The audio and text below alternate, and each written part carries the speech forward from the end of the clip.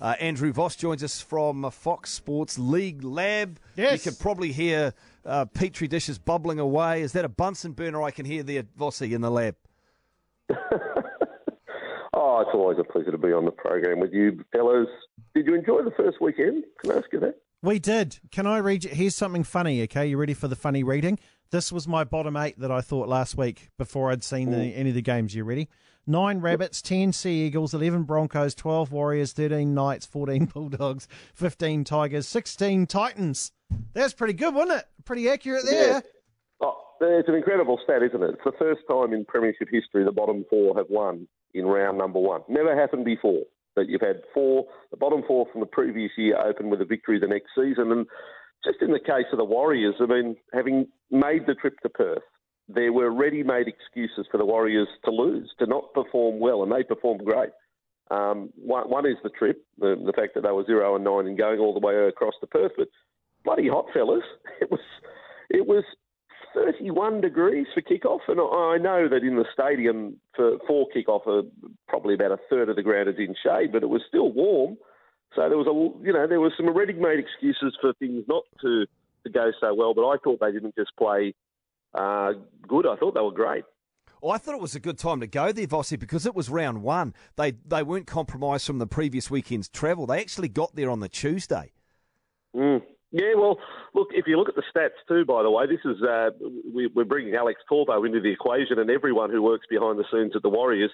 Their record post-Perth is pretty poor as well. Are you aware of that? Like, now that they've overcome this curse of winning all the way across in WA, the longest trip in rugby league for any NRL club, they now have to get back to business because their record in games recently after Perth has been poor as well. So if they get that right, that's 2 big boxes they will have ticked in the opening 2 weeks of the season.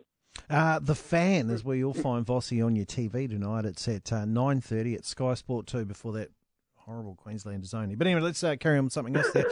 Vossy, which one of the big teams that lost were you most surprised to see on the losing end? I would have to think that if you had told me going into the weekend the Roosters would score only 1 try, I would have said you're stupid. There's something wrong with you. I found the Roosters only scoring 1 try more surprising than the actual result, if you know what I mean, in losing to the Tigers. How does that Roosters side only come up with 1 4-pointer against the West team? That's stunning. Do you panic after 1 round? Well, on that stat, I'm a little worried. Incredible. Round 1 wins can cure everything, and round 1 losses just throw 1,000 question marks into the melting pot. And someone out of the Bulldogs and the Roosters is going to be 0-2 after this Friday because those 2 teams go head to head. The Broncos might be 0-2 after this week. I don't think they're going to beat the Cowboys. So, there's going to be some big name teams that don't have a win next to their name after the opening 2 rounds. Just imagine if it's the Roosters and the Broncos, 2 sides that, everyone sort of had up there, in particular the Roosters. Looked like a good day to be in Newcastle, and Mitchell Pearce dropped the goal to win them the game, and Kalen Ponga scored the opening try of the match. Massive crowd. If you're a Knights fan or if you follow the competition, Andrew, would you take an optimistic view that the Knights might be okay this season? Oh, you'd have to think we're shedding the wooden spoon. That's where your optimism would be headed. Surely they don't finish last with the personnel that they've put together. It is just one clown, and one clown doesn't make a circus. Although I have been to circuses where there's been only 1 clown, so that saying's probably not true. Yeah. I thought. By the way, too, I found it a bit strange. I don't know whether Mitchell Pearce played all that well. I think he was good. He was okay. I don't know whether he was. I couldn't have had Mitchell Pearce as my man of the match. I think Kalen Ponga was probably. Yeah, Ponga was clear amazing. man of the match in the performance. And I'm looking yesterday in the paper and the Dally M points and all the rest, and Mitchell Pearce got the 3. I think that was based on the field goal somehow. But anyway, that's by the by. No, improved Newcastle. Need to see more before I'm talking about top 8. I mean, when we're talking about impressive winners, hard to go past a lot of what the Warriors did, to be perfectly frank. I have the Warriors ahead of most of the winners from last weekend. They were very, very good. Another team that I thought, so I wanted to get your thoughts on the Dragons.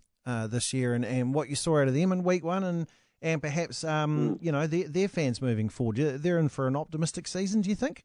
Yeah, look, I thought I didn't have the Dragons in my top 8. I thought they were good, certainly not great against Brisbane. I thought Brisbane were terribly poor, so throw them in the Roosters melting pot as well. But I think they will be 0-2 after this week. You're just not going to win too many games with that sort of completion rate and just attention to detail and no dominance in the spine whatsoever. Boyd, Nikorima, Milford, Friday, who started hooker last week. Things will change this week, but they battled on the other side of it. The Dragons, there's promise. The young fullbacks, very good. Matt Duffy, Gareth Widdop, and Ben Hunt. If they play to their best, if they play to their best every week on the back of a forward pack doing well, the Dragons probably will make the 8. But geez, we saw them last year. It's hard to forget. They did win 6 of their first 7 matches last year and ended up missing the 8. So, their fans are going to wait and see probably before they get too excited. Tuesday regular Andrew Voss from Fox Sports with us talking the rugby league. Well, fair to say, was that a controversy-free weekend as far as the refereeing is concerned, Andrew? And do we need to bring back Jeff Tuvey therefore? I'd just love to have twos back in any form. There's just got to be an investigation. What you're saying, there has to be an investigation because there was no controversy. There's got to be an investigation. Does that mean they did a good job? Are you telling me, Andrew Voss, that the NRL coaches were happy with the standard of referee? Someone must have yelled at Henry Pettinato, surely. Yeah, look, the only controversy I saw, probably from the very first game, I thought they said they were going to do sin bin for foul play, and I would have thought that Jaden Sewer, who has since been charged and suspended for the shoulder charge on Paul Vaughan. I thought that was a pretty cheap shot, to be honest. I think that's where I would have used the sin bin. I hail the referees, the sin binning of Solomona Qatar. I say, hallelujah. Repeated offences inside the 20, and the Warriors gave away, 3 penalties in a row. So Qatar off to the sin bin. As long as they do that every game, then I'm happy with that.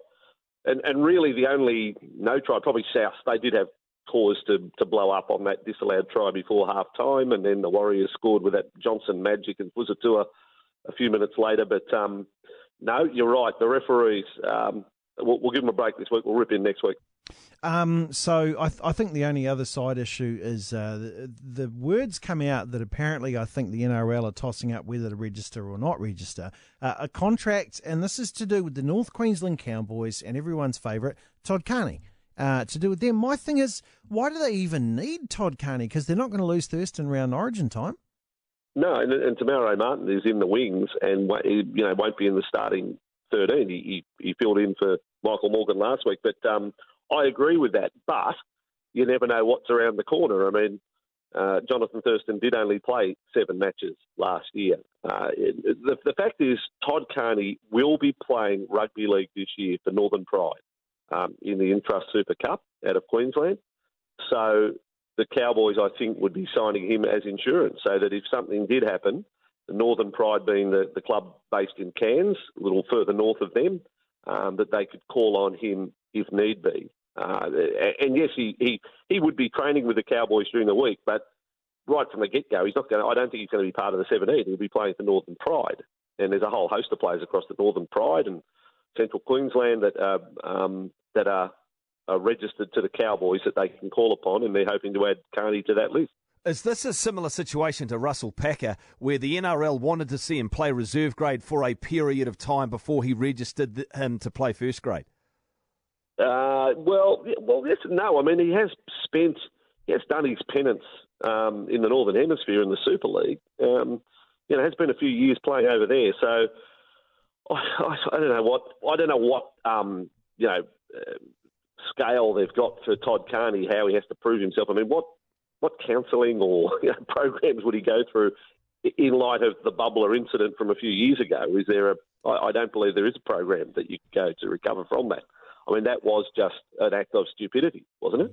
Yes. Do we have stupid classes? And I have him back in. I have him back in. I've got no great drama. However, if you previously said you're not coming back, well, then I don't have him back.